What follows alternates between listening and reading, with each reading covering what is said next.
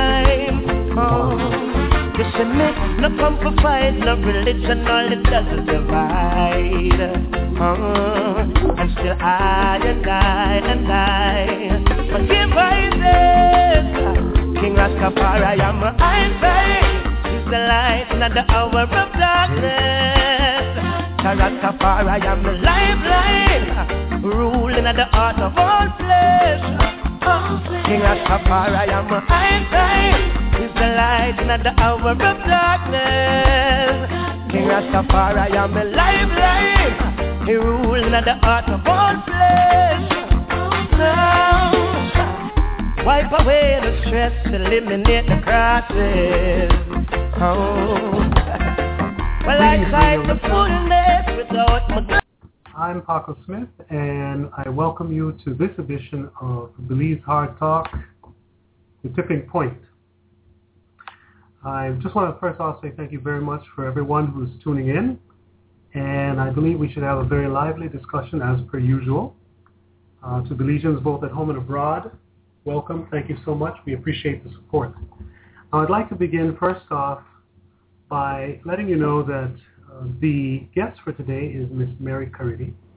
We've put out some information with regards to her, and she'll be joining us shortly. But what I would like to do for today is to begin in a sort of an unorthodox fashion. And it's going to be a little bit tedious, but I think it's definitely necessary. So just bear with me for the time being. Mary will call in, and after I'm done with my little spiel here, I'm quite certain that Mary will join in and we'll have a good discussion. So let me begin by initially stating that there are a few housekeeping items I believe should be addressed beforehand. I truly dislike doing this for a number of reasons, especially since it impinges on the time allotted to speak with our guests. Additionally, because in so doing, to a certain extent, it lends to the antagonistic vibe that some appear to thrive on. Nonetheless, I've deemed it best to address a few things at this time because one, within certain regards, it ties into the discussion with Miss Mary Caridi, and two, by addressing it here on the show, it's inevitably saved for posterity's sake. That's just in case anyone might be inclined to misconstrue what was said. With that said, let me cut straight to the meat of the matter. Last night, I was specifically addressed by Ms. Nancy Marin on the Facebook page of Mr. Hubert Pipersberg. For those who may have listened to Hubert's show yesterday, Ms. Marin and Mr. Hubert Enriquez were his guests. During the show, which did not facilitate call-ins, a variety of topics were covered. Given my inquisitive nature, I posted an observation to Hubert's page regarding something that Ms. Marin posted to Facebook. It involved what appeared to have been her take on the activities this past Friday in Cayo, in which the Belize National Teachers Union paired up with an initiative in which Miss Mary Caridi was involved. Excuse me. Excuse me a second. Oh, boy. That being the intended shutdown of Cayo businesses as a result to the increase in crime. So as to be as fair as possible, I shall read the post by Ms. Marin and then further explain my view as well as share with you why I felt it needed to be discussed. I read for you verbatim what Ms. Marin posted on Facebook, and I quote, "So reports are that the teachers' rally was a success. I'm happy for the teachers. The people got your back. The ill-intentioned Cayo shutdown was a failure, as all businesses were open. Thank God for that, too. And please, people, do not mistake Cayo business people for being dumb. They are smart people. Our town board had nothing to do with them not shutting down. It had to do with who asked them to shut down and the ridiculous demands made by the organizers. If we shut down our town, it will be done by our people, for our people, with the best intentions of our community, and we will be inclusive of all. When the people make demands, they will be well thought out and for the equal benefit of all." That is what Ms. Marin posted. Based on that, and because calls were not being taken, I placed it along with my take on the matter on Hubert's page. I wrote as a heading to the post by Ms. Marin, which I shared, and I quote what I wrote, "Of course, everyone is entitled to their opinion, but I find the statement expressed by this post is very unfortunate. Why would one celebrate what they believe to be the shortfall of someone who is willing to put their money where their mouth is in terms of fighting the system?" This in turn sparked a number of comments from various people, including Bruce Barnett, Derek Stewart, Debbie Curling, Mary Caridi, Nancy Marin, Chris Harris, Louis Diaz, Aria Lightfoot, and Raymond Lashley. Among the comments was a question posed specifically to me by Derek Stewart, which read, "Paco, in your observation, what are the main issues keeping the many small parties from uniting?" I responded by saying, and I quote, "Great question, Derek. In my opinion, there are many, but I will concede that chief among them is that unfortunately, as with human nature, not everyone shares the same motivation for being involved in the struggle. We are all part of it for our unique reasons. For some, it might be due to acknowledgement of there being a need for change. For others, it may be that they simply want to be viewed as being the leader. Still yet, for some, their motivation might be attributed to visions of grandeur. Also, as Bruce very keenly pointed out, some might very well be plants by the establishment, sent to stir up matters so as to disrupt our momentum. The individual motivations are numerous and can be judged by what we say and do. Honestly, it is something that must be contended with in virtually any struggle, and given this universal reality, I remain hopeful because it is not distinctly unique to Belize. Nonetheless, it is imperative that irrespective of each person's motivation, we must find some degree of common ground on which to move forward. One way to achieve this is to support one another. I will contend that everyone who chooses to fight the good fight has a role to play. Not everyone is meant to be a leader. Inevitably, the people will lend their support to whomever they discern as being up to the task at hand. In the meantime, I believe it is best for those in the struggle to take a more proactive approach and contribute what and where you can, but not at the expense of others. I went on to quote a song by Taurus Riley on his album hit CD Contagious. It's called Stopwatch.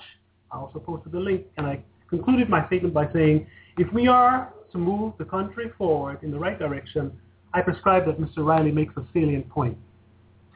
Now, sometime later, I perused the thread, and I saw that Ms. Marin addressed me by stating, and I quote, Paco Smith, you're an intelligent Belizean man. You know me personally, and you know me to be a straight shooter.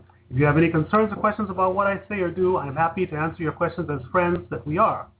I will not support the ridiculous demands set out by the Cayo shutdown.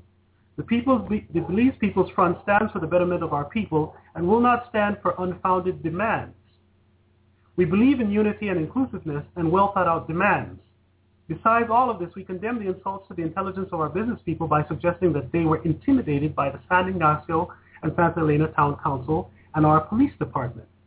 The San Ignacio Community Police are made up of intelligent men and women that will not lower their standards to intimidate our business people.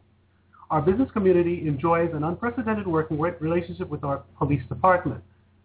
For the first time in our twin towns, we are cooperating to fight crime and participating together in community-oriented efforts. Such demands and comments will only deteriorate the great community policing, special constable efforts we now enjoy. How dare any of you try to attack that relationship? Yes, we need to unite. Yes, we need to fight, but let's be smart about it. Enough said. And I close quotes. As a result, I responded by stating, Nancy, I appreciate your confidence in my intellect, and I, too, am a rather straightforward shooter in my views. I will also say that you possess a considerable drive, one which is commendable. I believe that my post is precisely indicative of that. 1, everyone is entitled to their view. 2, I stated mine as well. I believe that the way forward is not to tear down the efforts of others. Again, what I express is based on what you wrote. And I basically just reposted what she wrote about joy in the shutdown not coming to fruition. Afterwards, I said, in my humble opinion, such a statement is not beneficial to the overall goal of changing the system. For certain, I can think of many people in both the red and blue camps who will applaud it, and that's their prerogative. But as I mentioned in my response to Derek's question, I honestly believe that we, myself included, should strive to be more constructive. If you don't believe that the rationale behind linking the BNTU rally with that of the Cayo shutdown was sound, why not organize something that you believe is more appropriate? It's all about building bridges, not fostering separation. Ms. Marin's final post on that thread read, quote, guys, all due respect, this back and forth is not my style, it's not my MO, the floor is yours. Close quote. Now, during Hubert's show, the question was asked of Ms. Marin concerning the ideology on which her group is founded. Being one who enjoys the political discussions, I keenly listened to her explanation, which I found to be somewhat lacking. As a result, because there were no call-ins, I posted the following observation to the host's Facebook page, and I quote, what movement develops its ideology as it seeks to gain membership? Traditionally, the ideology serves as a rudder which steers the proverbial ship. It appears as though within certain regards, by not having an ideological foundation, one might be placing the cart before the horse.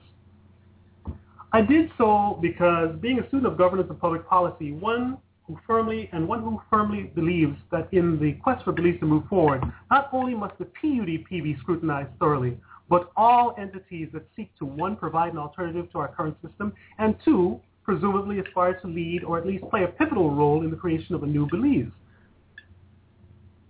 These must also be subject to such scrutiny, and within certain respects, it is best to assess their positions even more thoroughly than that of the PUDP, because inevitably, we do not want to replace those who have done wrong by the people of Belize with something that is not substantively different and more viable. For me, this extends to all movements that seek to step up to the plate, bar none. So that's a blanket statement. It's not directed specifically for one group or the other. Anybody who wants to step up, you have to meet some scrutiny. Therefore, I found it somewhat troubling that Ms. Marin's movement, at least based on her reply to the presenter's question, appeared not to have a well-defined or identifiable fundamental ideology which forms the basic underpinning of their efforts. That's just my observation.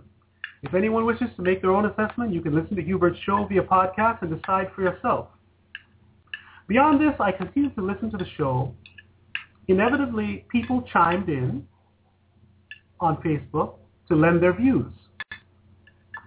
Based on Ms. Marin's last mentioned contribution to the previous thread, I was of the impression that all was said and done. Yet lo and behold, there was an additional comment on Hubert's page, which in effect led me to address the matter during this portion of the show. The comment read, and this is verbatim, "You know, I don't understand you people, especially Paco Smith. You demand transparency, you demand honesty, you say you fight corruption and crime. Is it just from our politicians that we demand this? Should I support and join in unity just because you say so? I speak honestly and truthfully to you, and I did to Mary. Because I spoke honestly, she asked me and my Belize City activist friends not to participate because, keep in mind, we railroaded the demonstration last year. That she claims to have organized, trying to take credit from a group of kids that called themselves the Purple Movement, who were the actual organizers and invited us. Believe me, buddy, it doesn't matter how much insults you stoop to. I stand against corruption, crime, drug trafficking, and lies in any shape and form, which is why I save all correspondence with everyone. I will also keep far away from anyone who tries to intimidate me by reminding me that her nickname is not the godmother for nothing. So you can believe that I am being personal if you like, but you cannot accuse me of lies or of any hidden agenda. I'm an open book, and I always was. I've been an activist all my adult life and have served my country in the volunteer force of the BDF. I served at FCD, APAMO, Mary Open Doors, and so many other organizations. They all have only good things to say about me. In fact, I was voted star board member a few years in a row. I have worked hard for my good name and have never depended on any politician for my survival. I therefore am free to speak my mind, and I am free to unite with whomever I find are genuine to the efforts of our people. As for your hilarious comment about stealing the spotlight, laugh out loud. Perhaps I was born in the spotlight. I was born in the spotlight. I do not need the spotlight. In fact, a lot of my charity work has never been sent to the media, which is why I have earned the respect of the local people, the police, the local doctors, teachers, pastors, and business community. They are who matter." Close quote. Listeners, I want you to digest what was said. If we had time, I would repeat it for you. Nonetheless, since I was mentioned specifically in the post, I shall at this time respond, and please note, I wish to make it categorically clear that this exercise is not undertaken with the intent of being adversarial. It is simply to clear the air so that Ms. Marin's queries are answered in the arena in which she chose to voice them publicly. To Ms. Marin, I say, what is there not to understand about me based on my initial post? First off, in terms of transparency, honesty, fighting corruption and crime, those are ideals to which I subscribe. As opposed to demanding them, as you put it, my approach is a bit more genteel in that I have found that by way of solely demanding things, one's intent might be overshadowed by way of the variety of perspectives to which we are subject. In other words, to demand things might very well be perceived by others as being overbearing, domineering, and imperious. Therefore, in that regard, indeed, I call and champion for those elements, yet first and foremost, I ensure that I first adhere to them and then seek to spread the gospel, so to speak. I believe we're on the same page, but my modus operandi is apparently a little different than yours. To your question in which you asked whether you should support and join in unity because I, Paco Smith, say so, surely that was posted in jest. But nonetheless, just to clear the air, my equivocal answer, Ms. Marin, is that I would never endeavor to even think of suggesting that I do anyone else for that which you do not deem worthwhile. After all, it is your choice, and I respect that. But let me be clear in terms of what I mean. Based on your initial post, in which you seemingly lauded the Kyle business community for not supporting the shutdown efforts, my observation was based on the fact that as an aspiring leader, or leader as you may see fit, such a blatant celebration of the presumed shortcoming of a colleague in the struggle may very well not bode well in the minds of those whom you aspire to lead.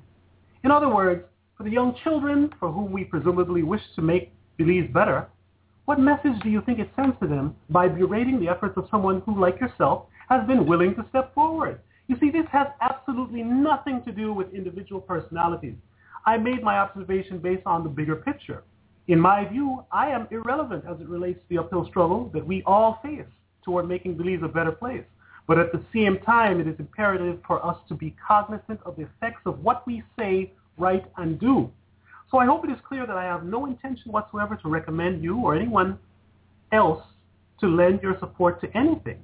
This is a personal choice enjoyed by everyone, and with that, I shall reiterate for the purpose of clarification precisely what I wrote regarding the issue. I said, and I quote, "In my humble opinion, such a statement is not beneficial to the overall goal of changing the system. For certain, I can think of many people in the red and blue camps who will applaud it, and that's their prerogative. As I mentioned in my response to Derek's question, I honestly believe that we, myself included, should strive to be more constructive. If you don't believe that the rationale behind linking the BNTU rally with that of the Kyle shutdown was sound, why not organize something that you believe is more appropriate? It's all about building bridges, not fostering separation." Okay. I'm not done yet. Now, you'll know that I use the word constructive, right? I said nothing about support in my response.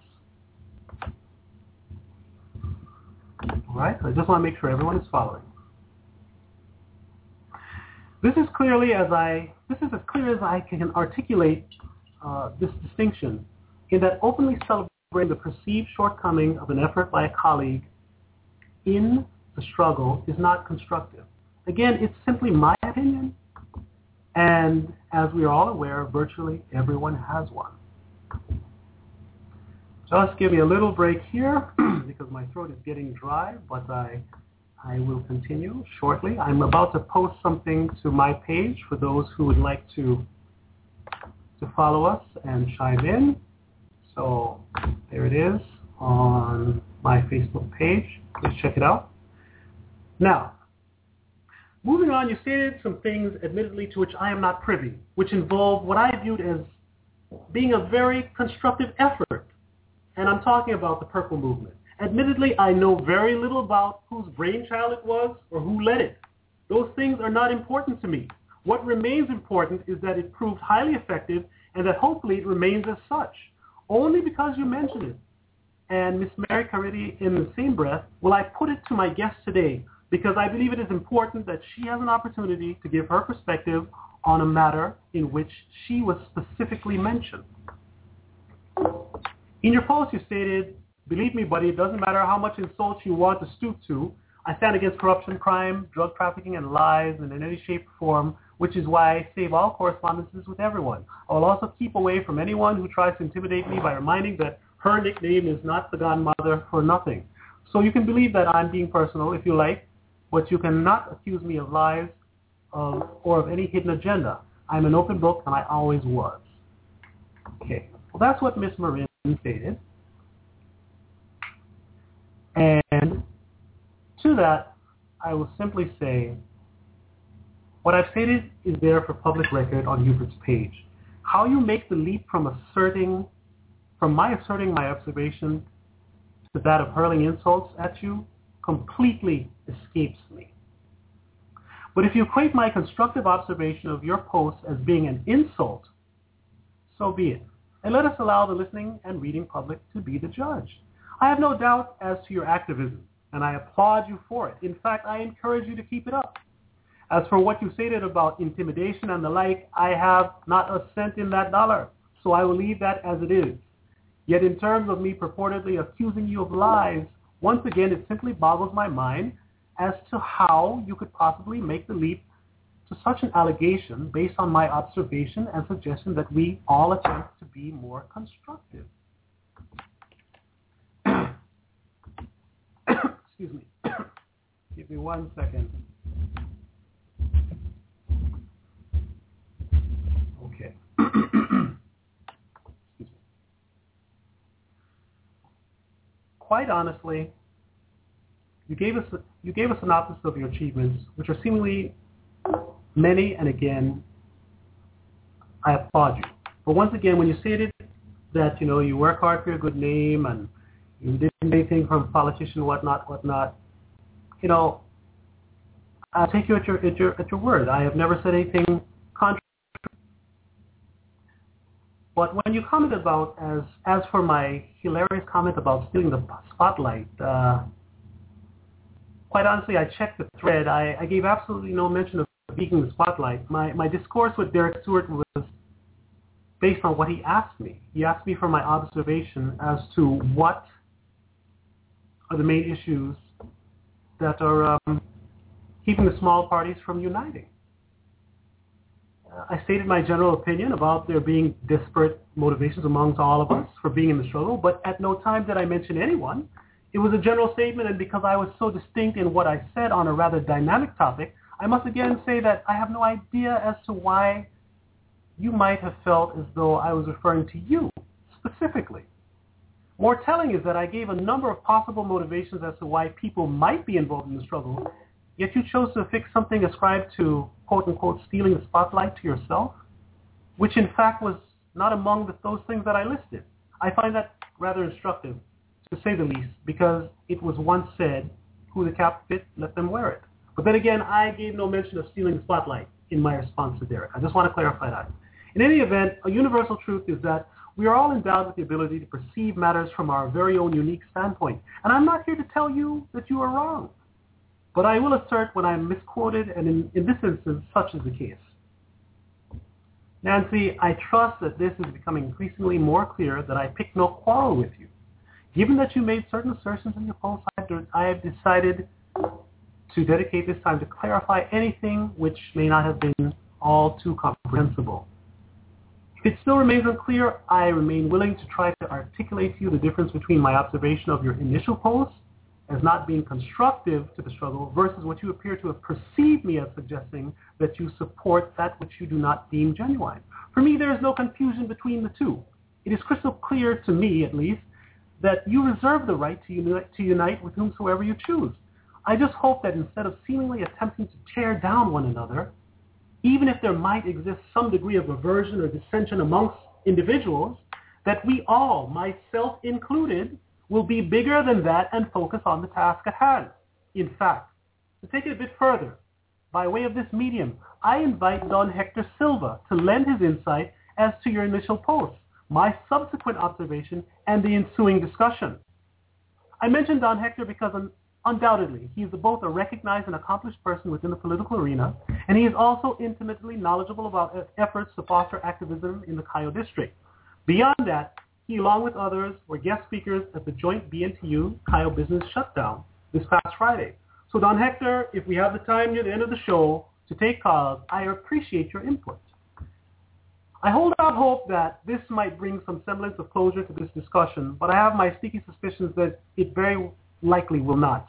Therefore, what I have to say on the matter is on the record, and as tempting as it may be, I will refrain from addressing it beyond this show, even if faulty assertions are levied against me on this particular issue henceforth. Therefore, in closing this segment, I wish to simply say that I apologize to the listeners for having to dedicate time to this particular matter because, as I've mentioned, the struggle is much larger than me, you, and everyone else combined.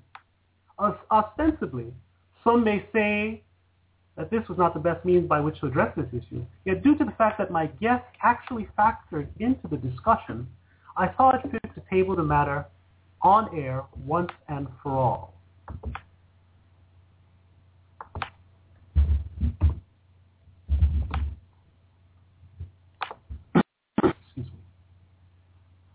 To all who want to see a better Belize, let us move beyond the realm of the ego and focus on the task at hand.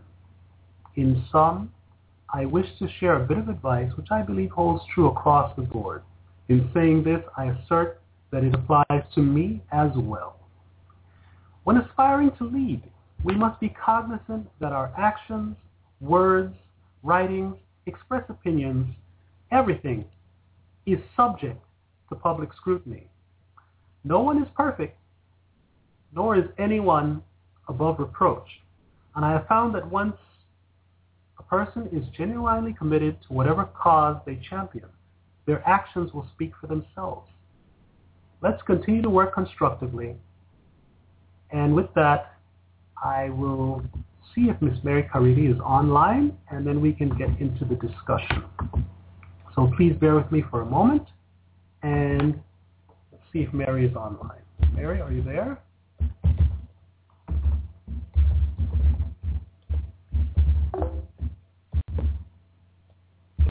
Okay.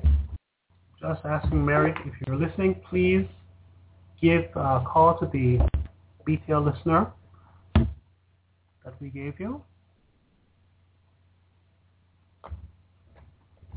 Okay. Okay, I think Mary's listening. Mary, I'm typing right there what you need to type in order, that's via Skype, in order to join the conversation. Okay?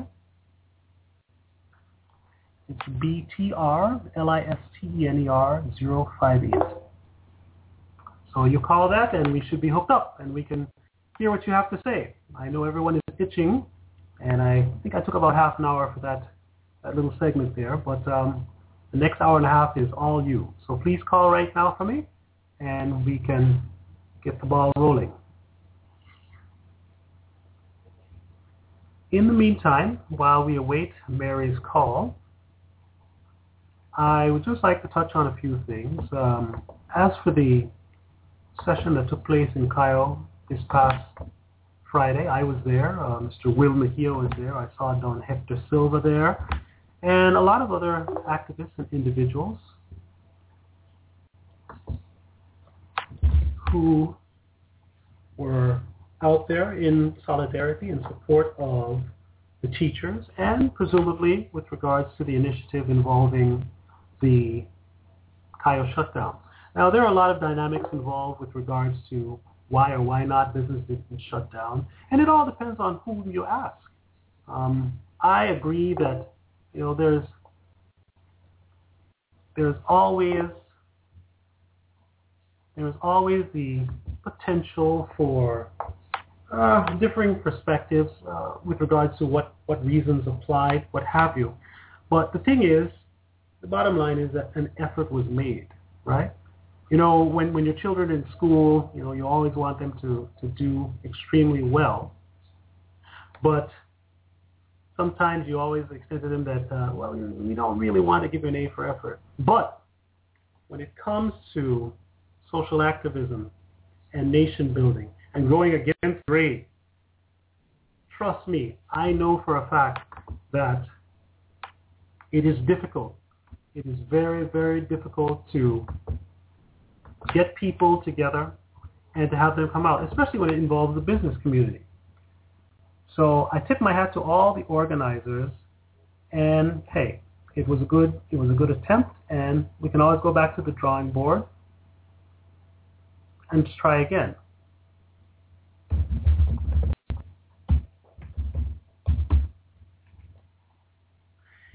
Well, I'll just give you my impressions while we wait for Mary to call in. Mary, you're going to have to call that BTR listener 058 that I put there. Just type it into the search window, click on it, and then when it comes up, you click on it again to make the call, because that's the only way that you'll be able to get through in order so that we can have a conversation. If you call me on Skype, my Skype alone, it won't work. So just take that same thing that I sent you, the whole thing with 058, click it.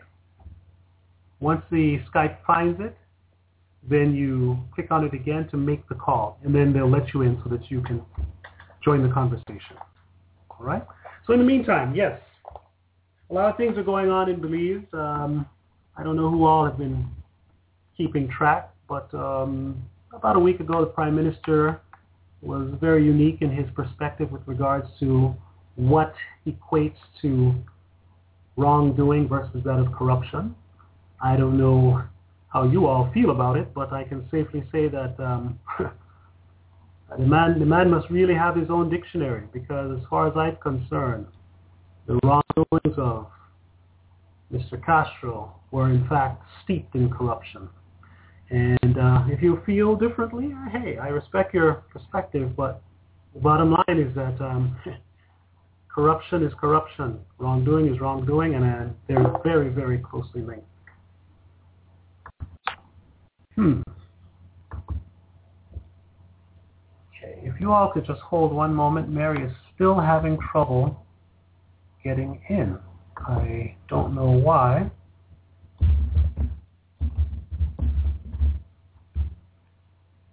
Yeah.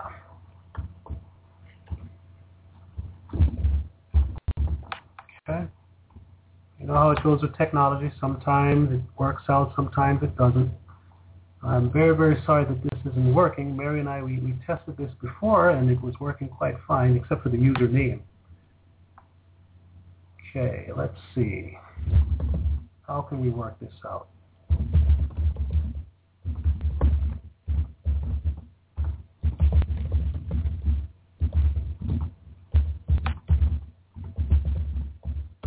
Okay, yeah. Hopefully this will put Mary on the right path.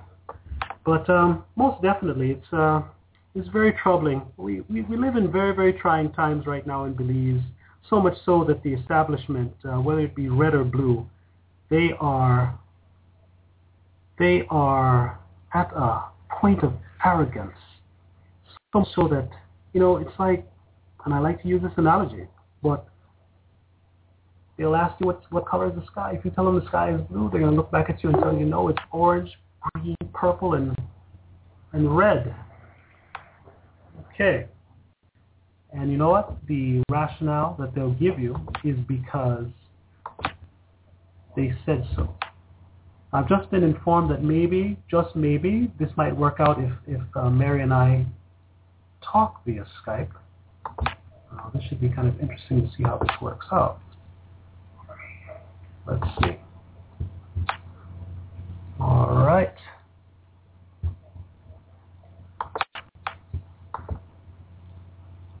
If you all would just bear with me for a moment, and let's see if we can somehow hook Mary up with this conversation.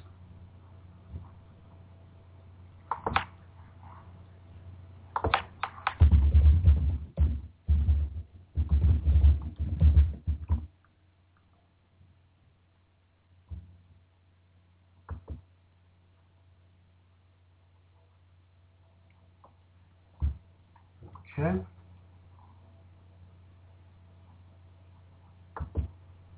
Well, let's see. I don't want to lose my connection here.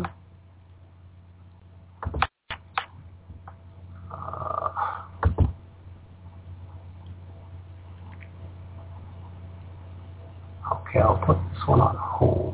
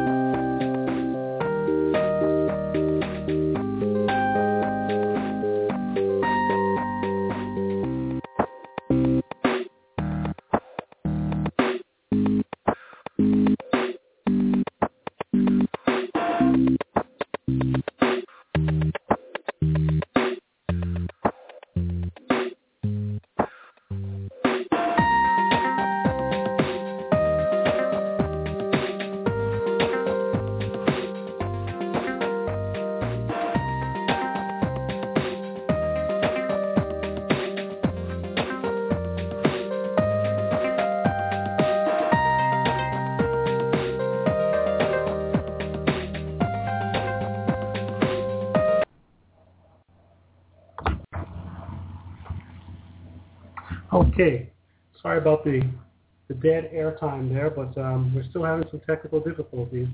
Those who are inclined with this type of technology, they're going to help us out, and hopefully we can get Mary on. I don't know what the problem is, but see what we can do.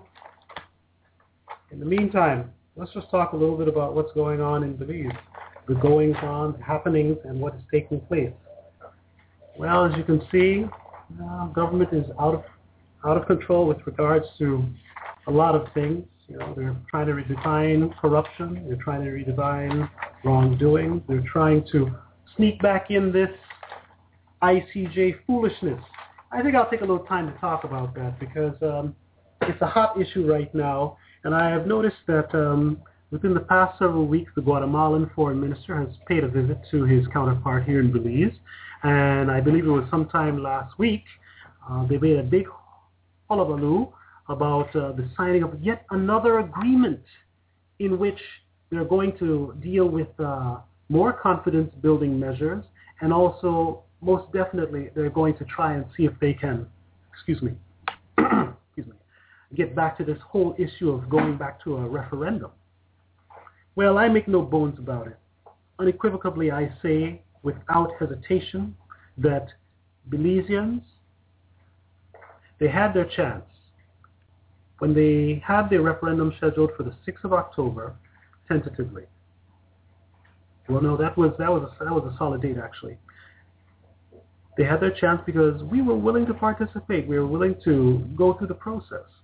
But Guatemala, in true fashion, in its ongoing intransigence, stubbornness on this particular issue, that they own Belize, or Belize owes them land, or what have you, it's all ridiculous.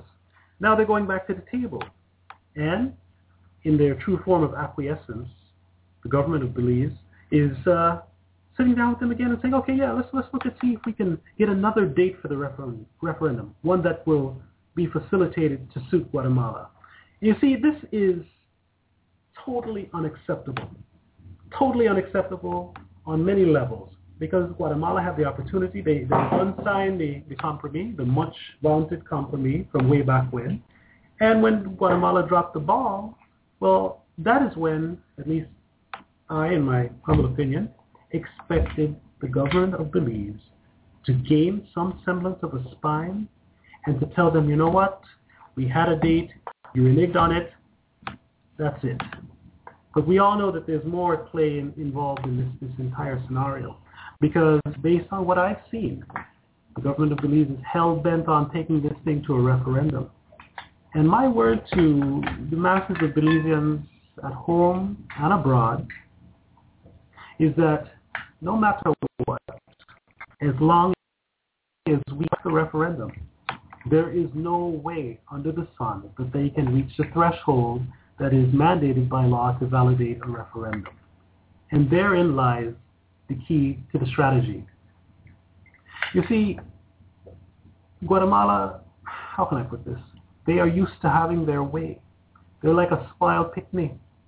When they can't have their way, they reel up, or they hurl insults, or they try to do damage control and rile up their people or whatnot. And I'll tell you the truth, the old Belizean proverb, "Kau no epa we tend today," applies. They know that our government has been very, very soft on this issue. They know that our government traditionally has bowed down to them on this issue, which I find totally disgusting and inexcusable. And yet, again, when the government of Belize had the opportunity to hold Guatemala to their word, to take them to task for reneging on an agreement, the compromise that they made this whole hullabaloo out of, they dropped the ball. They consistently drop the ball on these issues. And, you know, I'm a firm believer in people power. You know, it's obvious, at least from my perspective, that we cannot depend on the government to deal with this matter in our best interest. We simply cannot. They have demonstrated time in and time out and time again that they are either incompetent, incapable, or unwilling, or maybe even all of the above, to properly represent the best interests of this nation. You know, there comes a certain point in time when you have to stand up for what you believe in. And when it comes to the nation of Belize, one of the fundamental things of nationhood involves your sovereignty.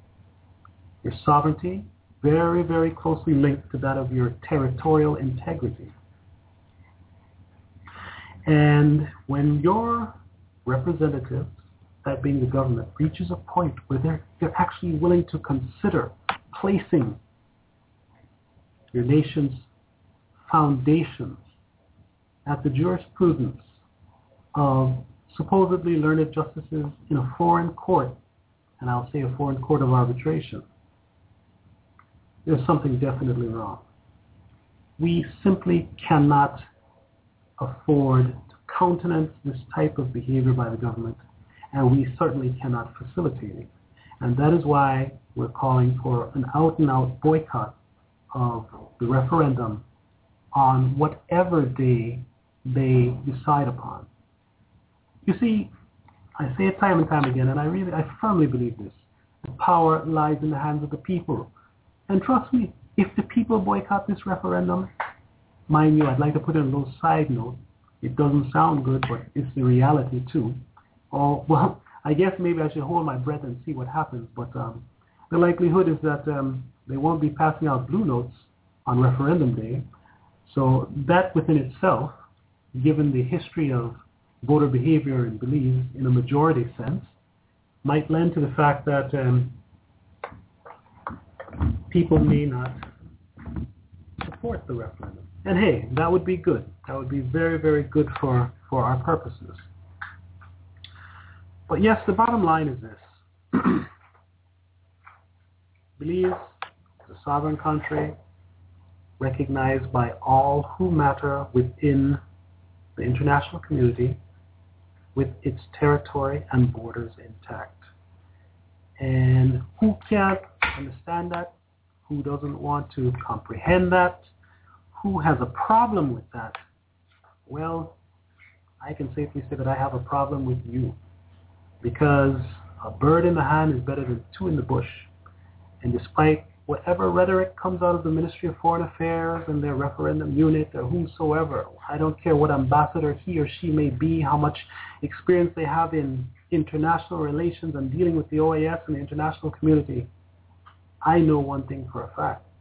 And the fact is that I know where my borders are. And I know that in 1981, we became a sovereign nation with our territory intact. And I know that the majority of the nations in the UN, save for one, has a problem with what we have. You see, going to the ICJ is an extreme risk for this country. You know, the learned attorneys, they like to shy away from what they call the litigation risk, as they put it. But the bottom line is this: that risk is too big. It's too grand. Because rest assured, heaven forbid, if Belize goes the route of going to the ICJ, I would bet my bottom dollar that the justices at the ICJ will seek equity in any such case. For me, plain and simple, straightforwardly, Belize needs not equity in this instance. That's the last thing we need, because we already have what is rightfully ours. Again, everyone is entitled to their opinion, and within certain respects, you know, there is rationale on both sides. But certain things are self-evident, certain things are real, and certain things cannot be, how can I put this? At a certain point, people must realize the reality of the situation. You know, would you go to court for something that you already own just because someone says that, well, you owe them? Within the dynamics of the international political economy, it would mean that Belize would have to agree, and that's why they're trying to push this referendum foolishness down our throats. When you really go to think about it, the meeting that the foreign minister had with his counterpart last week was part and parcel and or indicative of just dressing up the same old story with a few new trimmings. And that's how these politicians operate, man. Even in the international arena with organizations like the OAS or what have you. There's nothing substantively different from what they put forth in the compromise. Oh, yes, they're talking a little bit about, okay, well, we're going to explore other avenues of collaboration and exchange between the two countries, which is good. You know, I won't lie to you about that. That's definitely positive. It's a step in the right direction.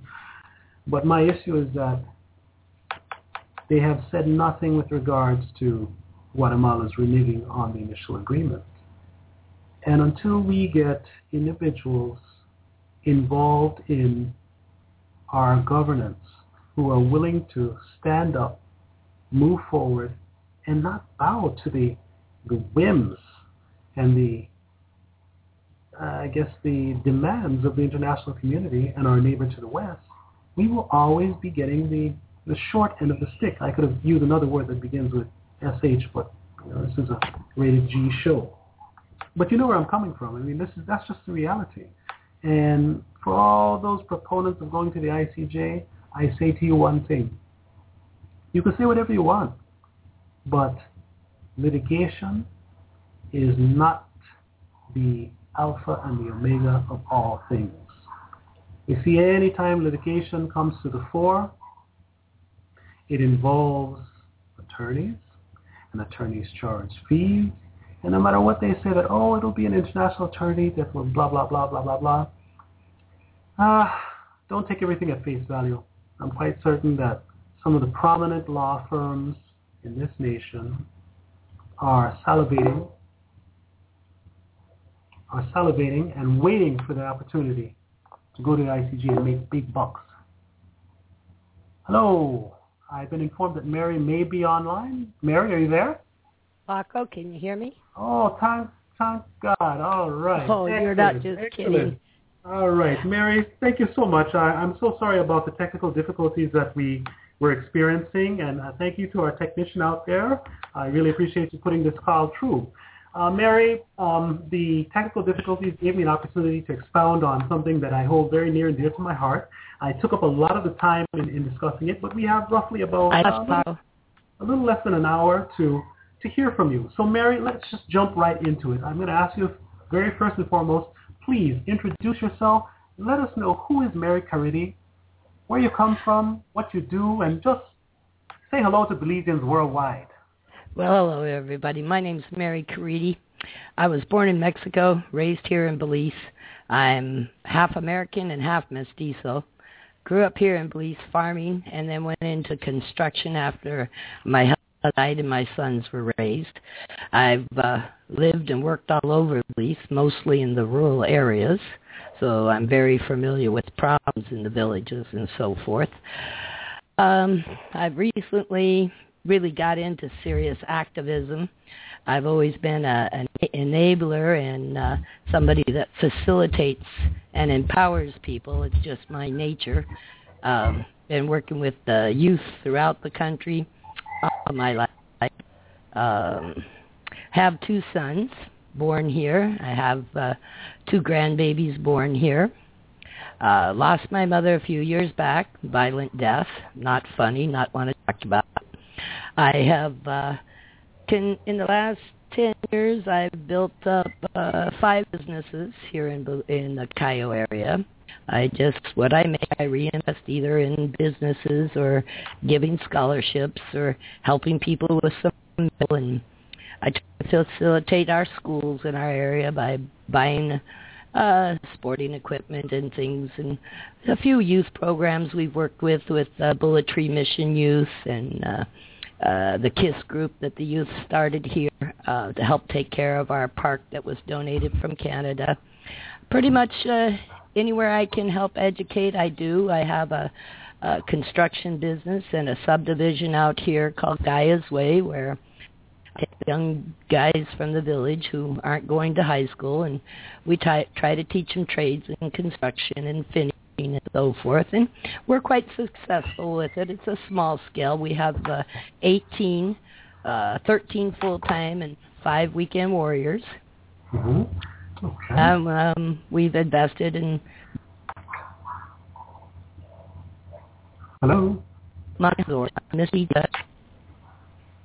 And just keep investing and keep trying to build our country. And as each generation comes along, we end up investing more and creating more businesses, like we did for Christopher, who has Birdwalk Realty. That's my youngest boy. And Jonathan, he does photography, and he manages Mahogany Hall.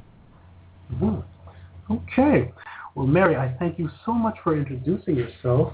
It definitely sounds that you are someone who is not only attuned, but you're also quite active in the community. And leading up to the promotion of the show, I gave a comment because I've had the pleasure of meeting you on several occasions, and you strike me as one who is very active.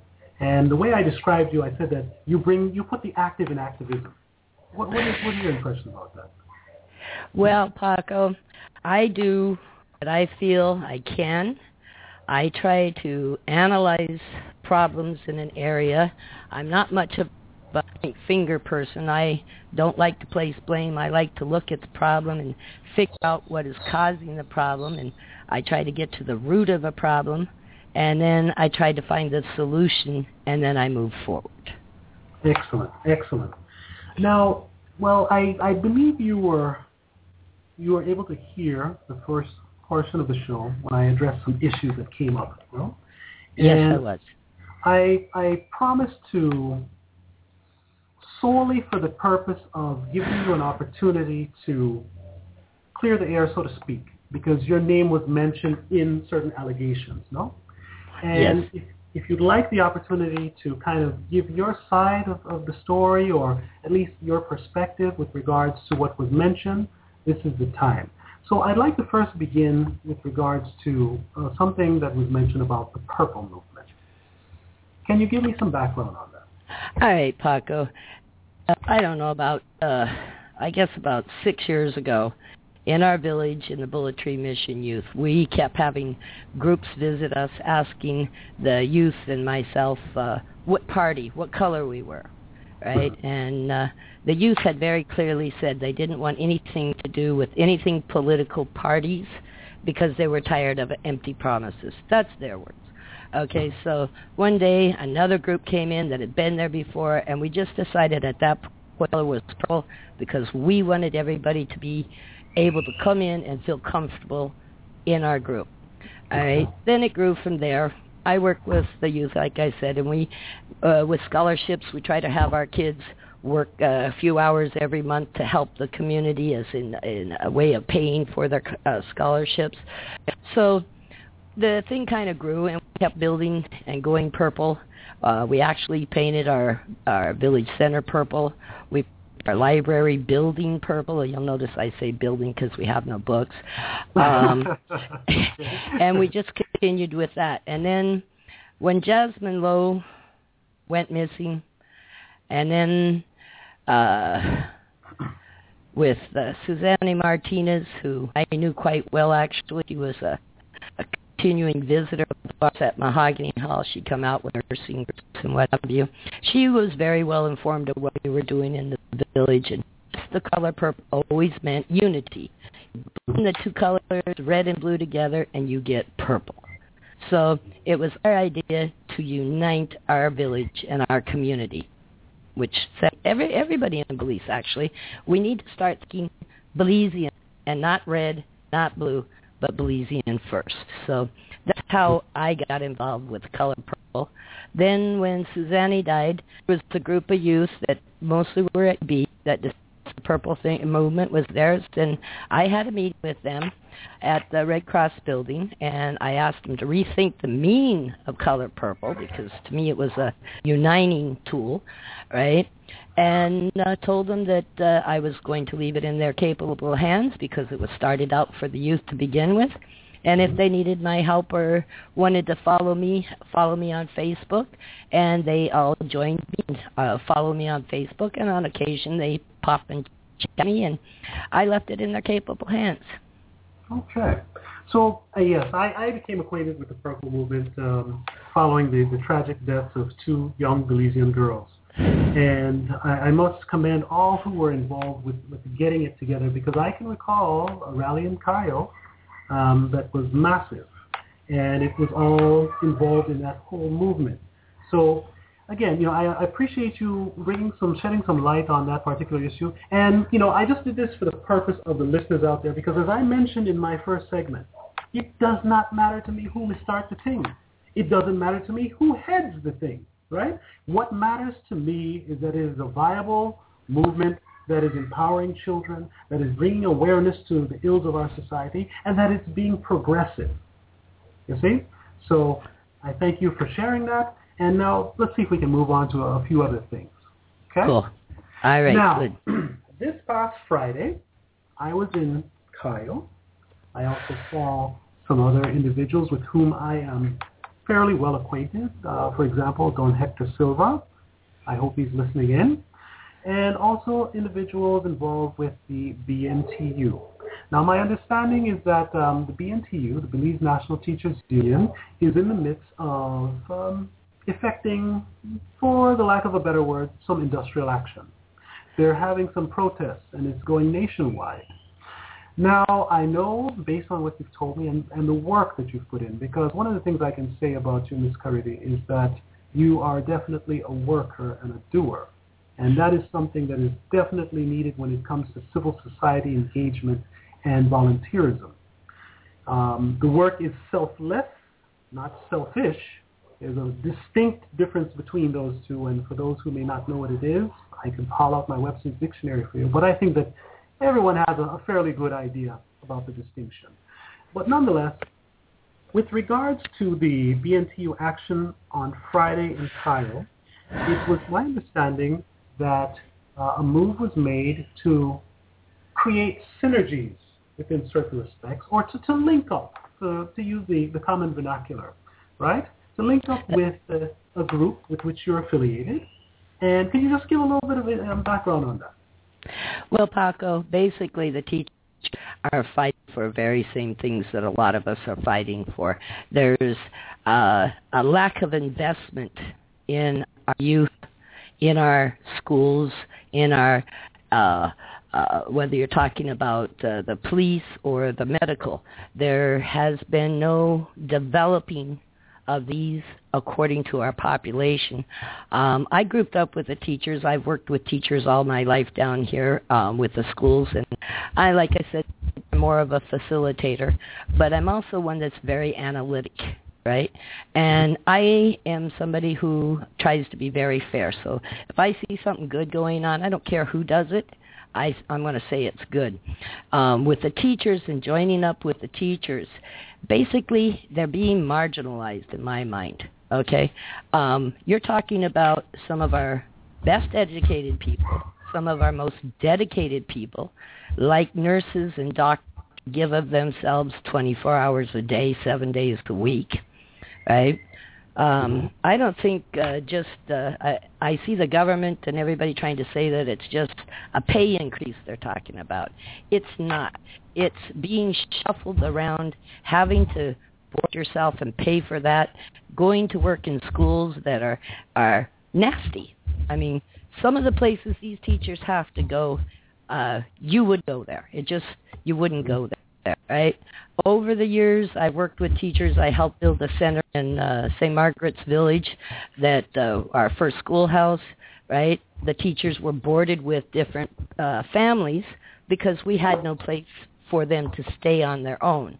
Teachers to this day deal with this, right? They're shipped all over the country, and they're not compensated or not compensated well enough to cover the costs. So at the end of the day, between where they're shipped to, the conditions they're left to work in, right, there's not much. And then the supplies that they buy to help the kids that don't have enough supplies. I mean, our friend Sam Smith has actually sent me down a barrel of school supplies, which I gave out to our school on Christmas, right, just because there are kids in school that can't even afford pencils and pens and paper and so forth. It's not everybody, but these are all the things that teachers are dealing with. I donate sporting equipment to our school because they don't have. I try to support every, what do they call it, PTA, a fundraiser that they do, and they use those funds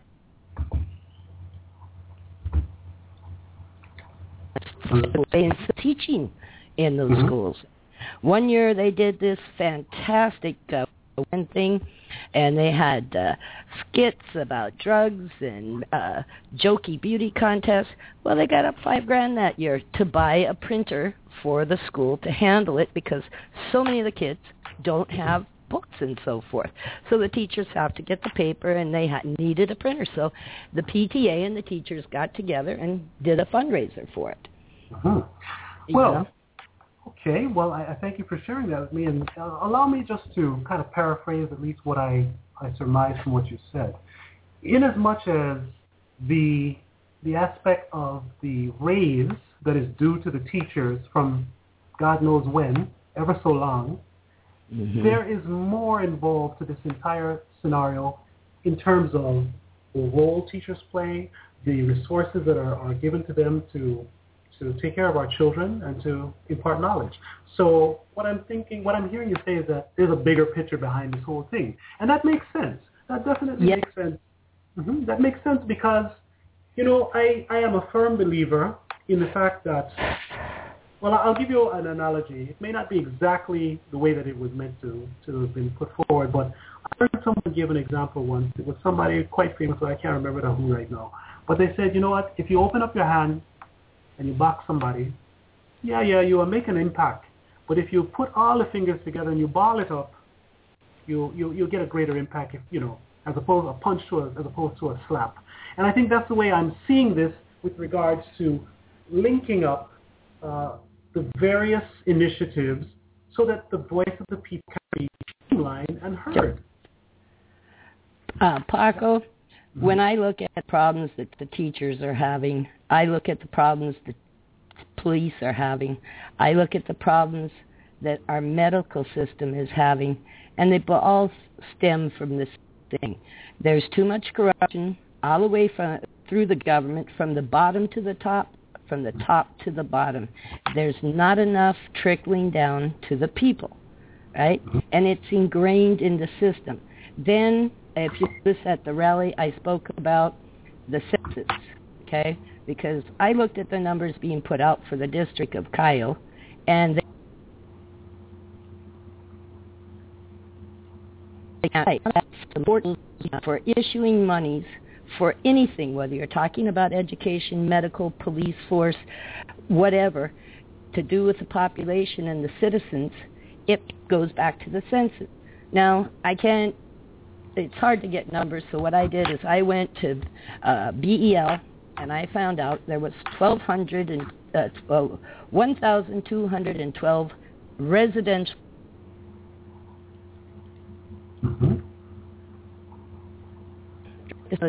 percent for those like me that live off the grid. I live off the grid, so that might have been part of our hookup problem. All right. Okay.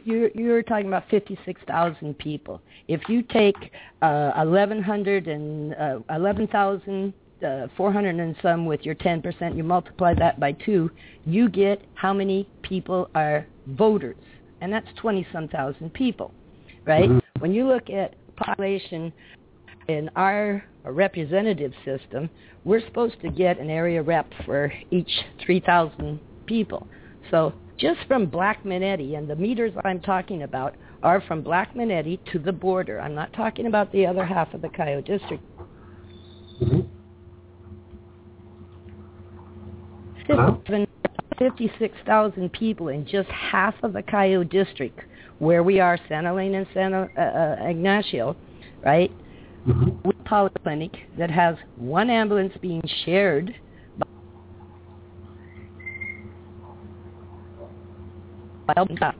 We don't have enough teachers. We don't have enough classrooms. We don't have enough police. We have 60 police officers working 3 shifts a day. That averages 20 police officers out there per shift per day, right, to handle 56,000 residents plus a massive area. So that sounds it's called marginalizing. Pardon me? And that sounds indicative of a situation with regards to the police of being faced with a virtually insurmountable task and with a lack of resources. Well, yeah. I mean, 56,000 people, right? I know they have a substation in Benque. I'm not sure how many police officers are there. But you're talking about, I'm not sure of how many square miles, because you're talking about from Black Minetti up into the Pine Ridge Mm-hmm. Area and a massive amount of people. And if the census is incorrect, and they're basing everything on the census, including the monies given to run the town board, right? Mm-hmm. It's incorrect. You're not going to get proper funding. There's just no...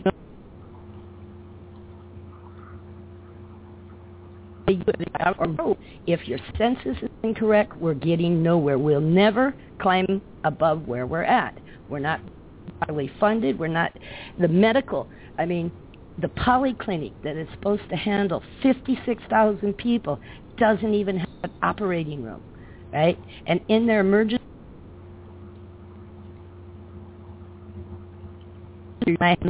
drain, and we had a young guy stabbed just before Christmas down by the new center. Even if they had gotten him to the polyclinic, they wouldn't have been able to drain the blood out of his lungs, and he would have died. Oh my goodness, that's tragic.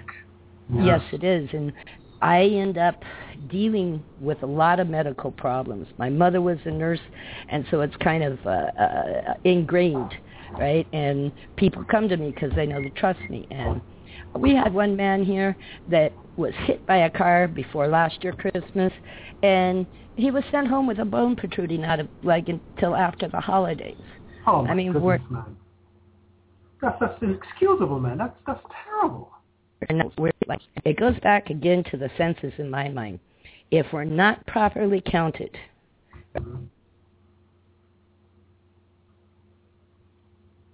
we're not. It's just that simple, right? And with the corruption that is in the political bodies that we put in power, there's just not enough trickling down to the people to take care of the people. And by census incorrect, for it's keeping it in the same stagnant mess it's been in for years. We're not moving forward. We're actually moving backwards. And I know Don Hector, he came across really well about this, because this man has done like 20 budgets, set and written 20 budgets. He knows exactly where there's too much at the top. Matter of fact, after he went through it, he said there were 7 ministries that could be eliminated. Right? Because they have the portfolio split and doubled up, and as a business person here, it's really hard to deal with, simply because when you go in and you want something, you get sent from ministry to ministry to ministry, because this and it's very frustrating and time consuming trying to get through it. It's I don't know what the way I pushed and you end up, a lot of people just give up. Absolutely. And I think that you've touched on a very, very salient point.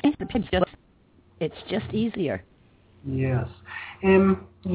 I would posit what's happening is you're breaking up a little bit, so I didn't catch some of what you said, but I would posit that it is by design.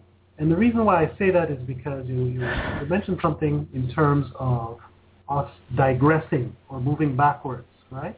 And basically, in my opinion, the governance system in this country has been set up to facilitate and cater to a select group of individuals, a privileged few.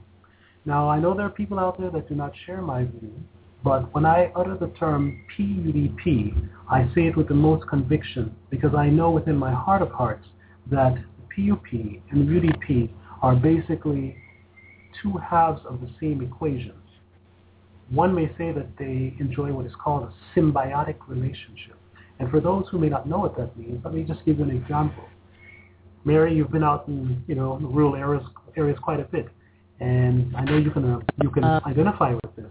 When you see a cow off in the pasture, and you see a little bird following behind him, or right there on his backside, just hanging there, it's because the bird is there to get something, and the cow is also benefiting from what the bird does. The bird eats the little bugs and ticks and whatnot that harm the cow eventually, and so it's a symbiotic relationship, and that's the way I see the PUP and the UDP. The structures that they have set up, indeed, have marginalized large segments of our population. You give mention of the situation in Cayo, and I shudder to think about the lack of representation in other parts of the country as well. For example, where our good friend, Mr. Will Mejia, hails from, down in the Toledo district. You know? I mean, there needs to be, in my opinion, a full revamping of Belize's governmental structures and also a comprehensive revisit to our Constitution. Because what I have seen and the antics that are being displayed by not only this current administration, but also the PUP administration that the UDP followed, is that they have reached a point whereby might definitely makes right in their minds. I mean, I have heard horror stories with regards to issues involving land. You know, individuals' lands getting taken away. Actually, I had a piece of land taken away from me also. And, you know, that's a different story. It was a piece of leased land. But there are instances when individuals with titled land somehow mysteriously gets, taken away. But all in all, what we need is to definitely create synergies. And that's why I tip my hat to you and everyone else who was involved in the initiative on Friday, because that demonstrates in microcosm the approach that all interested parties should consider adopting. When the BNTU goes, yes, I can hear you. Mm-hmm. When the BNTU goes out to march, they need to take their associated unions as well. Not because you're dealing with one particular issue or seemingly one particular issue does it mean that only that select group should be there. On a personal level, I felt honored to be there. I understand that there was some... Excuse me? Well, the idea of inviting Will Mejia and Charles Leslie, yourself. I was trying to get some folks in from Corozal as well, from Crime Coalition. Mm-hmm. There, all complaints, the same problems with all the outer districts, not just Cayo, all of us. That's right. And to me, it only makes logical sense to create these synergies, create these networks, and bring people in to support the common cause. So, I mean, you know, like I said at the beginning of this segment, the first segment, you know, everyone is entitled to their opinion, but my thing is this: hey, if you're serious about effecting positive change in this country, we cannot get wrapped up in I mistart this, you mistart that, meet a leader, this, that. That can't work. We don't got time for anything there. Because, trust me, the PUP and the UDP, they laugh all the way to the bank. This unity amongst the people that have an alternative perspective only works to the benefit of the powers that be. And until we get that through our individual and collective psyches, we're going to be fighting this uphill battle. Now, I pride myself as being an eternal optimist with a degree of reality. I'm a realist also. And I firmly believe that Belize is at a juncture right now where if our people get serious, we can effect that positive change. And trust me, we're on such a path right now that if we don't do it soon, there may be nothing left for the future generations. Because the level of graft and greed and corruption that I see coming out of government ministries, and I'll even go as far as saying coming out of the purportedly highest levels of government, is disturbing. When a man can get on TV and tell me that what Castro did was wrong but not corrupt, I have to shake my head. I have to shake my head because I am no fool. And I know that hundreds of thousands of Belizeans out there are no fool either. You know, the bottom line is this.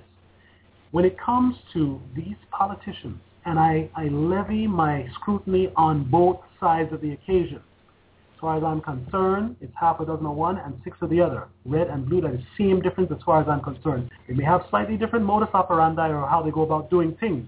But the bottom line is their focus is to create an environment and facilitate an environment which is buttressed by the laws that we have so that they maintain their hold over power. I'm gonna transition a little bit because this is something that is very, very significant to our Belizean brothers and sisters in the diaspora. And that involves the whole concept of affording Belizeans who live abroad, whether it be in the UK, Canada, Australia, United States, what have you, who have taken on a second nationality or citizenship and who want to participate fully within the electoral process, right? And the reason why I bring this up is because what I want to impress upon our Belizean brethren and sisters in the diaspora, no matter where you're located, is this. If you believe that either the PUP or the UDP will lend a sympathetic ear earnestly to your calls for full electoral rights, that meaning right to vote and also the right to contest general elections, irrespective of whether or not you are a dual national, then I advise that you do not hold your breath, because the bottom line when it comes to politics in Belize, it's all about holding on to the power. I will give you an example as to what I'm referring to. Now, we all know that the current government has a slim majority in the House. Anyone with half a brain can see that what Penner did was absolutely wrong. Likewise, what Castro has done and is coming out on a daily basis is also absolutely wrong. Yet the Prime Minister has countenanced their actions. Instead of doing the right thing and saying what we know is right, in as much that, okay, you know what, Penner, you prostituted our nationality, that should be a treasonable offense, if you ask me, right? And also, Castro, well, you've been dipping into the pot that unfortunately it appears as though, based on the discretion of the Minister of Finance, who happens to be the PM, that yes, it's wrong, but it's not corrupt. But the bottom line is this. These two fellows did wrong. There's no question about it. And instead of him doing the right thing, what is first and foremost in his mind is to maintain control of the government. Now, people will say, well, Paco, you're being unrealistic because, well, if you don't maintain control of the government, what is the use of being in government? Well, what I would say to individuals who say that is this. It all depends on what is your motivation for becoming involved in the governmental process and putting yourself there to represent the people. Yes, Paco, indeed. Mm-hmm. Yes. Concerning the diaspora. Hello? Why do you actually feel to be an acute fear of the diaspora and their influence on Belize, where our political parties are concerned in this country? Do you get that same feeling as I do? Absolutely. You took the words right out of my mouth, Mary. They fear because they know that Belizeans who are in the diaspora have expanded their horizons beyond the red and blue paradigm that is here in Belize. And they also know that the diaspora has a great wealth of knowledge and resources that can come in, impact this country in terms of its development, and rock the boat. Yeah, Paco, I tell you, I don't understand. And they're taking right away from can understand the spirit. But if you look, I know I'm dealing with the older cultures, they have a system that represents vote right and gives them a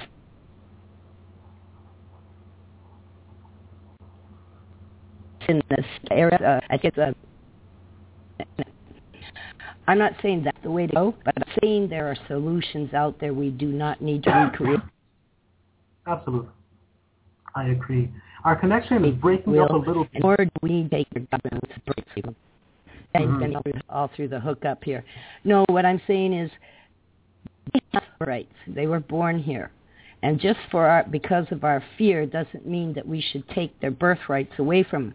We should figure out a solution that gives them their right to vote and right to area representation and so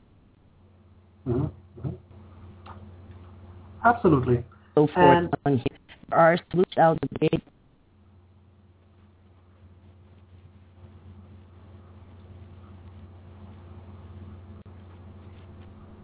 Hello? Okay, we have some comes Yeah, to the first year. Yes, most definitely. Okay. But what I did catch of what you said, I agree wholeheartedly. And for me, it demonstrates a very, very positive outlook with regards to our Belizean nationals in the diaspora. And, I'll even go as far as saying that the Belizean diaspora, in effect, represents one of the last viable options through which we can positively impact this system of governance in this country so that the spoils or the resources of this nation can be more equitably, dispersed amongst the people. Because what we have right now are a bunch of lawyer politicians who know the law. But what they do is that they manipulate John and Jane Q. public. They hold that legal element above their heads, and they work within the narrow confines of the law, just to the extent whereby they'll say, you know what, well, and I will say this, and I hope it's indicative of the fact that I'm critical of both political parties, but a former prime minister once said, and I quote, "I've done nothing criminally negligent." You see? Those are some powerful words. Criminal negligent? Mm-hmm. Yeah, they play with the meaning of words, and lawyers are trained to attack, defend, and muddy waters.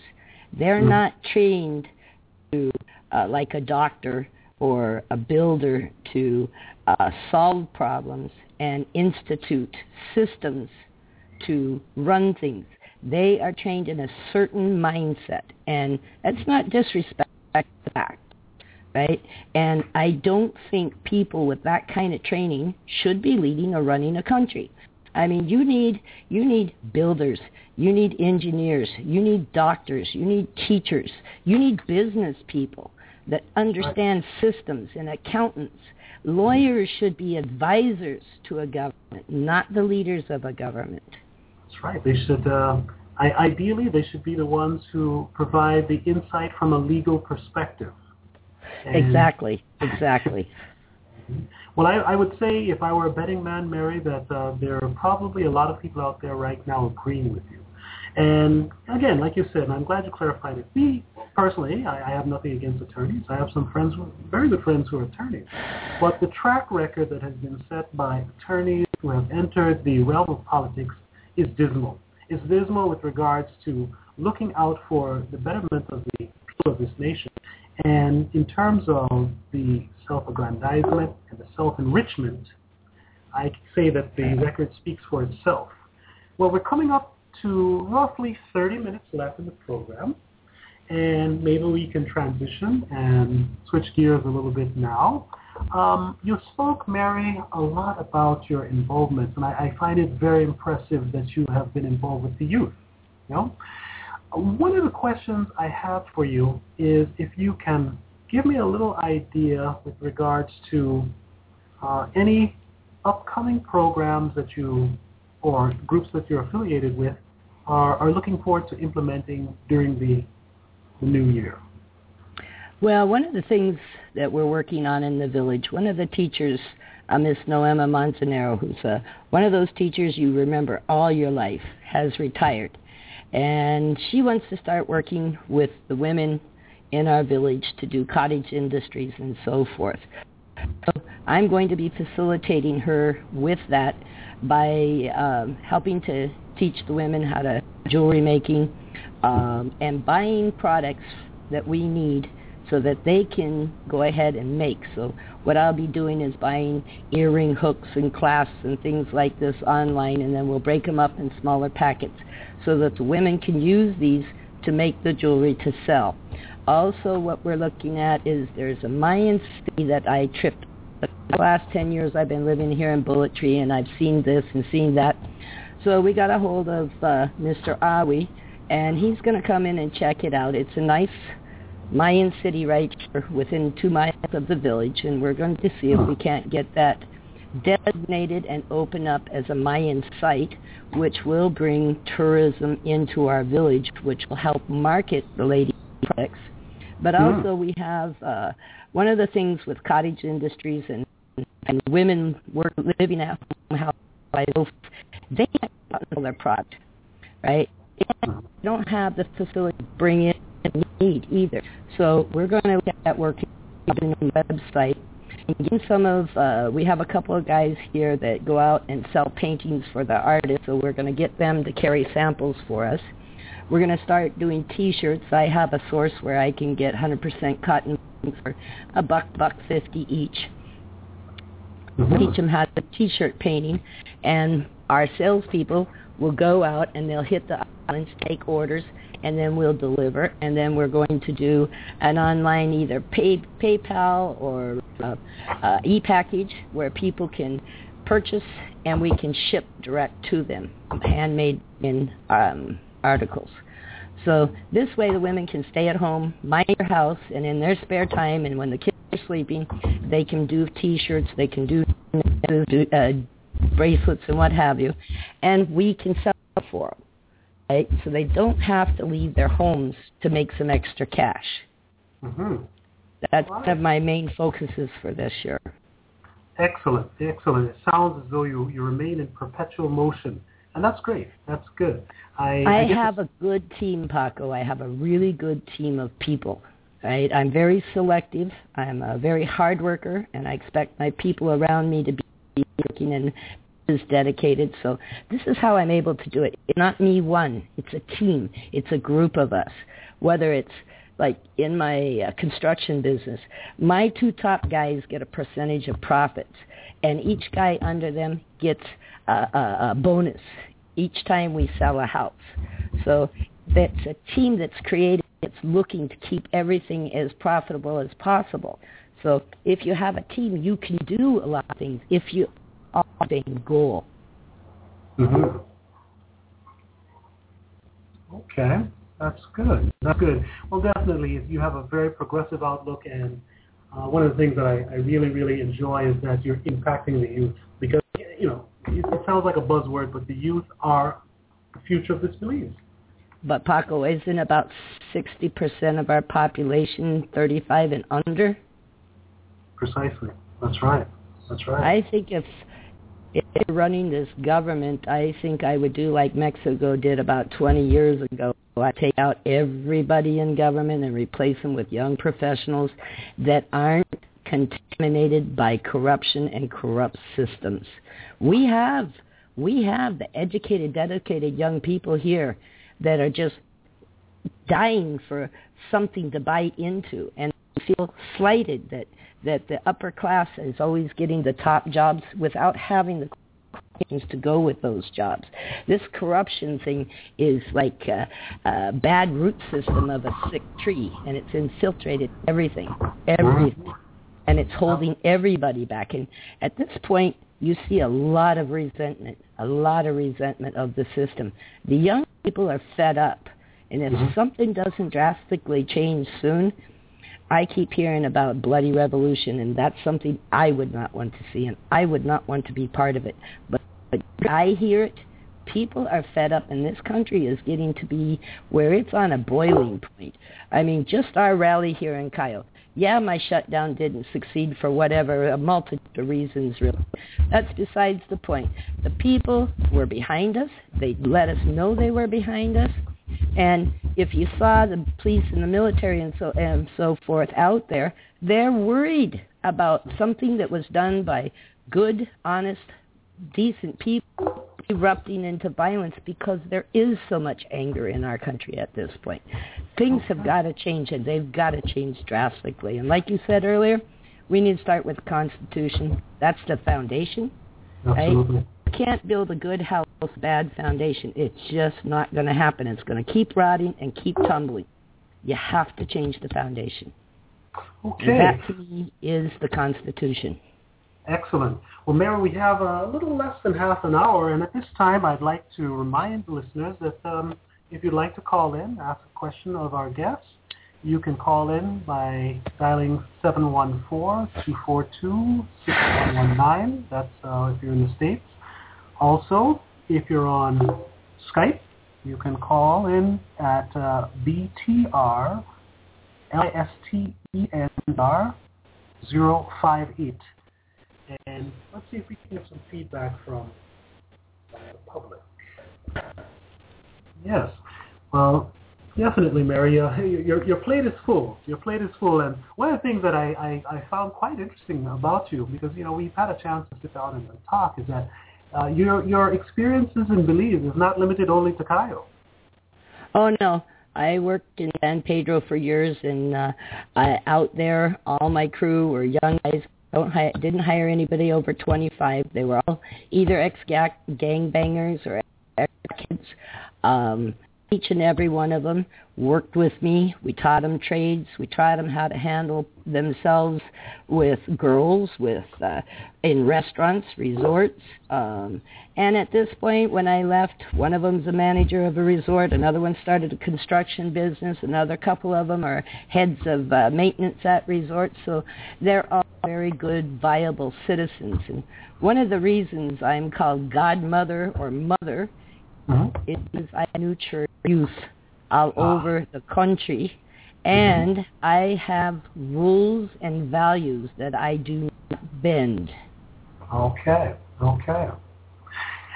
Just to give another update, those who'd like to call in, you can dial in at 714-242-6119, or via Skype, you could call BTR LISTENER. That's BTR Listener 023. And I thank you very much, Mary, for giving that explanation with regards to the term godmother, because I think that at times it can be misconstrued. Yeah, I'm sure it can. It's kind of a family joke because most of my business partners are males, right? I have my two sons are partners with me, and I have a partner that's from Biloxi that is my co-partner in Mahogany Hall, and then my crew chiefs are my partners, and most of my employees are. My right hand is a very strong young lady, and the head of our housekeeping is definitely a very strong young lady. It's just a family joke because I end up being the problem solver because I see both sides, and I'm very understanding, but understanding a problem doesn't make the person's actions right. You can understand where they're coming from, but that doesn't make their bad attitude or action or their bad actions right. It doesn't qualify them then. It just doesn't make them right. So I'm solving the problems. That's one of the reasons I'm called the godmother. Okay. I just got a correction on the Skype number to call. It's BTRLISTENER 058. 058. Okay? And, well, yeah, I can appreciate that, and I thank you for that. Well, definitely I get the sense that you have impacted the lives of a lot of the youth, and you continue to push forward. And I really, really appreciate that, because in this day and age, it's very, very difficult at times to come across people who do certain things, and they do it out of the goodness of their heart.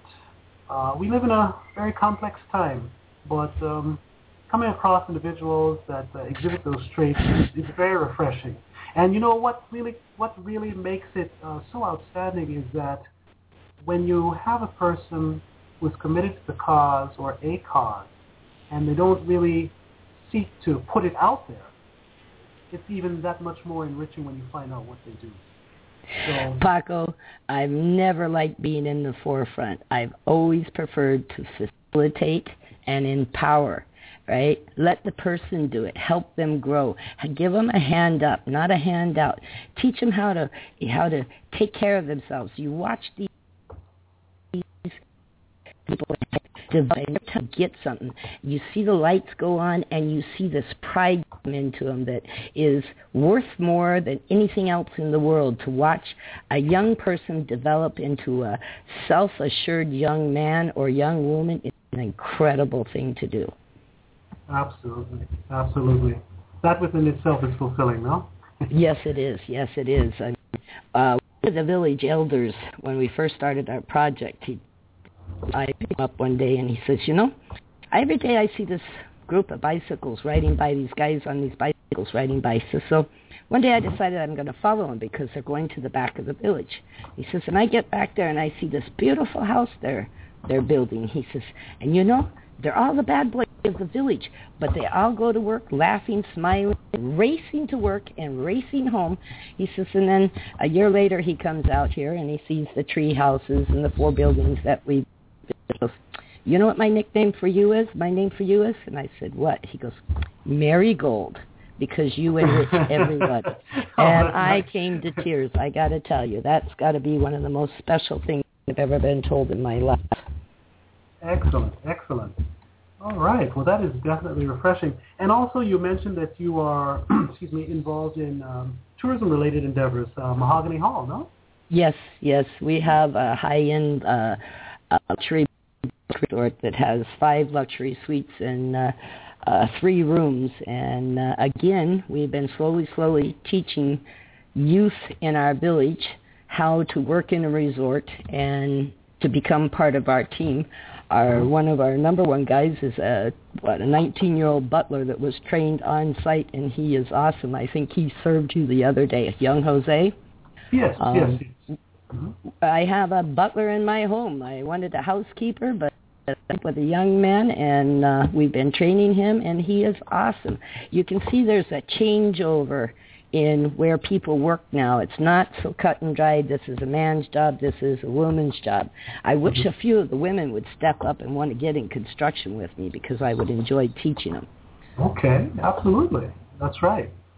Yeah, they would make awesome finishers. I believe so, definitely. Well, that is very, very refreshing. And, when I sit here and I discuss with you, the first question that comes to mind is, but you sort of answered it within certain respects, but for those who weren't listening, I'll still pose this question to you. Mary, do you have enough hours in a day to do all that you do? Yes, I do. I tell you, Paco, I solve most of my problems when I'm sleeping. If I am dealing with something I can't get it, I go to sleep, I wake up, I have the solution, and I institute it. But a team of us doing this. My sons work with me. They facilitate these young men. They help mentor these young men. Even in San Pedro, when my boys were young and were young bartenders, the kids in Belmopon that they went to school with would come out. They would lend them clothes. They'd take them to their jobs, start teaching them how to be leaders, how to be bartenders, and so forth, and teach them how to go apply for a job, right, and how to handle themselves. Again, it's a team doing this. It's not just me. And it's so good that you mentioned that because, I don't know, maybe it's just human nature, but what I find a lot of times there is this me, myself, and I syndrome. I call it the ego. And I think that anything I say, I apply to myself, right? But I think that right. we all have the capacity to reinvent ourselves, to improve ourselves. And I think that in an overall sense, myself included, if we can get away from focusing on the me, myself, and I syndrome, trust me, we could get so much more done because it would be easier to form these coalitions, to form these synergies, to form these linkages, and we just all work together towards a common goal. Now, earlier I said that I'm a realist, and I know that that's not reality, but it doesn't hurt to mention it because who knows? Maybe it might spark, touch off a spark in somebody, and they might do some self-introspection. No man stands alone, Paco. Once people figure that out, that it's just like when they're referring to the Purple Movement. That was such a massive amount of people from all walks of life working to make that happen. And I don't care whether you're talking about the common man or the man on top. Everybody to shutdowns in that demonstration. That was thousands of people out there. That was thousands of people working in the background and working in the foreground to create that energy and to get, and what was the idea? To get the government to understand that we didn't have enough police and that the crime was out of control, that our girls were being killed off, our innocent girls were being killed off, our young females. I mean, I have dealt 5 missing people or kidnapping cases in the last 12 years, 10 years, 11 years. That's unbelievable. I mean, I sit back and think about it like what we did with this kidnapping. We did what we did because we knew how to do it, and my sons happened to have quite a bit of training as well as myself. But we did it because we knew how to do it, because we've had to do it before. I mean, that's sad. That is a sad statement about the situation our country is in. I don't care. Way back, I mean, when my mother went missing, I had to make the phone calls. When Donna Hill and them went missing, I was the one on the ground, and I set up the deploy to be our call center, right? And I got Julian Sherrard in to help because he's a good tracker, right? And we were on the ground with motorcycles and vehicles hitting the whole area trying to find this vehicle, right? The Chickie Bull bandits. I was the feet on the ground going all around this country, and I would report back into Julian every evening about what I found out. And we were able to connect up, I think it was 12 or 13 robberies that had all been the same nucleus group. It was a father and son team that would pull in other bad boys. They would hit a place, and then they'd take off to the next tourist area, right? All right. It's a statement to have to say, I knew how to do it I'm just a citizen. I'm not a police officer. Yes, I got special constable training after the Donna Hill thing because I realized there just wasn't enough police to do the job, right? I think they need to beef up the special constable program. I think there needs to be more training and continuous training, but I don't think it's something that should be dropped. And it's just like Will with his territorial bodies. We need this in our village. Why? Because we are butting up against the adjacency zone, right? And I've got a lot of young men here that are really interested in doing this. We need it. We're a small country. We don't have the funding to have a large enough military. We don't have, with all the corruption, we're not getting the money trickling down to the people, to the police, to the schools. So we, the people, need to be able to help us. If you look here, you'll see neighborhood watch programs. I don't know, I think there's like 24 of them, 27 of them or something at this point. Special constables, we have a huge group. They're not well enough formed or well enough trained at this point, but you have a lot of people stepping up, willing to give up their time. Business people that are fully engaged like I am, right, that are willing to, and you see it in Cayo all over the place, and you see some after-school programs, all of that, feeding programs. These aren't done by the government. These are done by good-hearted people, right? Where is the government in this? This is why with the teachers and so forth, I was fully behind the teachers. Why? Because I see all of us doing, and I don't see our government doing, and yet I see us collecting taxes for them, paying taxes. Like I said in the rally, $20.2 million was collected in our town alone.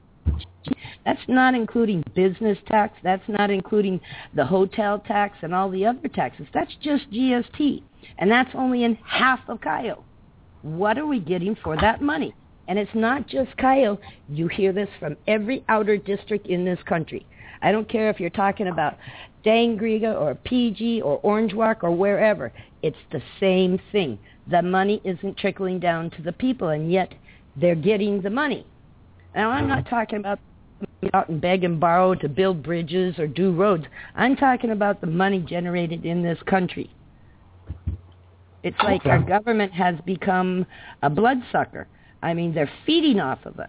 They're not taking care of us. And government is elected to mind us and mind our laws and to adhere to those laws and to protect the people. It's not happening. It's not happening. They're feeding off of us. They're feeding off of us. Mm-hmm. Okay. Well, we are coming close to the end of the show, but I'd like for you to take maybe the next 2 minutes, and if you would like to just share with the listeners out there your vision, what you would like to see happening in Cayo, happening in Belize. And all right, Paco, I wrote a story here a while back, and I called Hello? Shooting for the Stars, and shoot it. And this particular article I wrote was about turning Belize into a free zone, right? Uh-huh. This turning Belize into a free zone. Now, a lot of people say, oh, you couldn't do that. Why not, right? If you took off all the duties and the concessions and stuff and created an open playing field, one, cost of living would go down, if not by 50%, close to it. So people could really live well on the incomes they're getting. Then if you turn and you create a port in the south, we already have one. Let's build it up so we can really handle some ships. There's something called the food train. I don't know if people are aware of it, but it's coming from North America going to South America. It's already under construction. And this is to harvest crops and produce out of Central and South America and take it up to North America. Now, we're not part of that food train. We're not part of NAFTA either, for that matter. But if you create it down there, and you created a duty-free zone in this country so that the people could live cheaper, so that there was equal playing field, you would open it up by making it duty-free. You would make it so industries would want to come here, right? We would have jobs. Building the port would create jobs, and it would create continuous jobs. And the government needing revenue to replace duties could do on either portage fees and fees for transient goods, right? So that, I mean, like we have the bananas coming here, and they basically come here empty. Well, if they could come here full and transship that and jump on the food train, we would collect transient fees, right? They would be able to market. We would get something off of it. The people would live better. The government would still have their taxes that they need to run off through portage fees or through transient fees, right? There are ways of doing this. This country is uniquely placed where it's rarely gets big hurricanes. The South is a very protected port. It's very deep. You wouldn't need to dig into the reef to create the port. It's already broken there, so you have many ways of getting in. Having it duty-free and taking off these concessions that are basically politically given and politically taken, right, would make it so we could develop industries in this country where we could process foods and stuff. It's just like I don't see anybody packaging and shipping our local produce to our Belizeans abroad. You know, whether you're talking about stewed cashew or whatever. I mean, there's a number of crab and all these things that Ricardo and things that when I was living in the States going to college that I missed, right, that could be packaged and shipped and sent abroad. But when you do the cost of importing packaging materials, you have to pay duties on it, whatever. It makes the cost so prohibitively. And I don't see anybody really facilitating business owners in understanding how to ship out and how to market products into the world. I see our focus is on how to import. And only Marie Sharp, one of the more successful, actually ships products outside this country. I know she could tell you about everything she's gone through to get concessions and so forth, and you have to worry. When you get a concession, will the next party take it away from you? Yeah. Taking off all these duties and import taxes and all this convoluted system that we have, creating an open playing field. And if you find out you really must in the end, you could charge an export. Many countries do this to control how much goes outside the country so that they always have enough inside their country. Also to protect it, to make sure that it's a quality to go outside the country, and to collect a tax to help support the country. Import duties are not the only way, and at this point in time, we've added so many taxes, and we're still carrying import duty that is from pre-colonial times.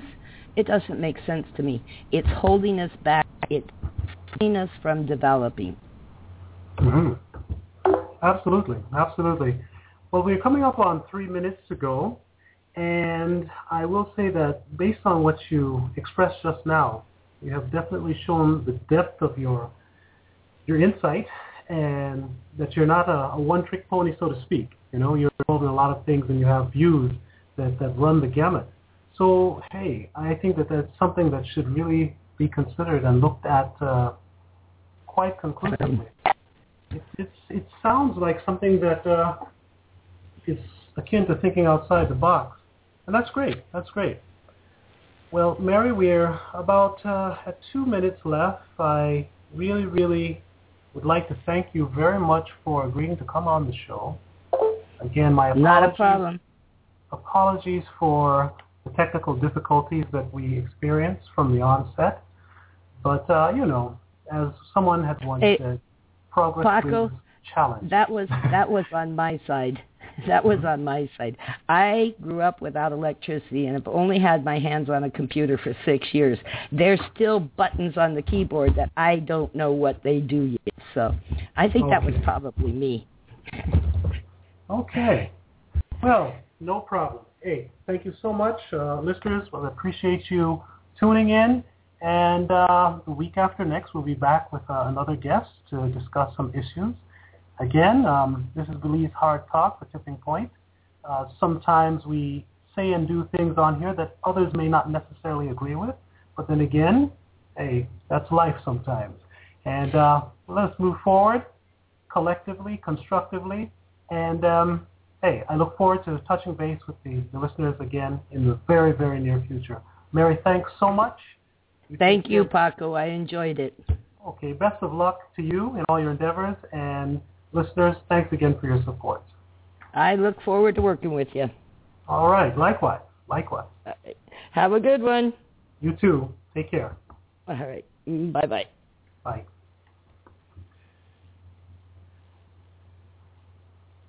Well, listeners, we're on with Mary Caridi.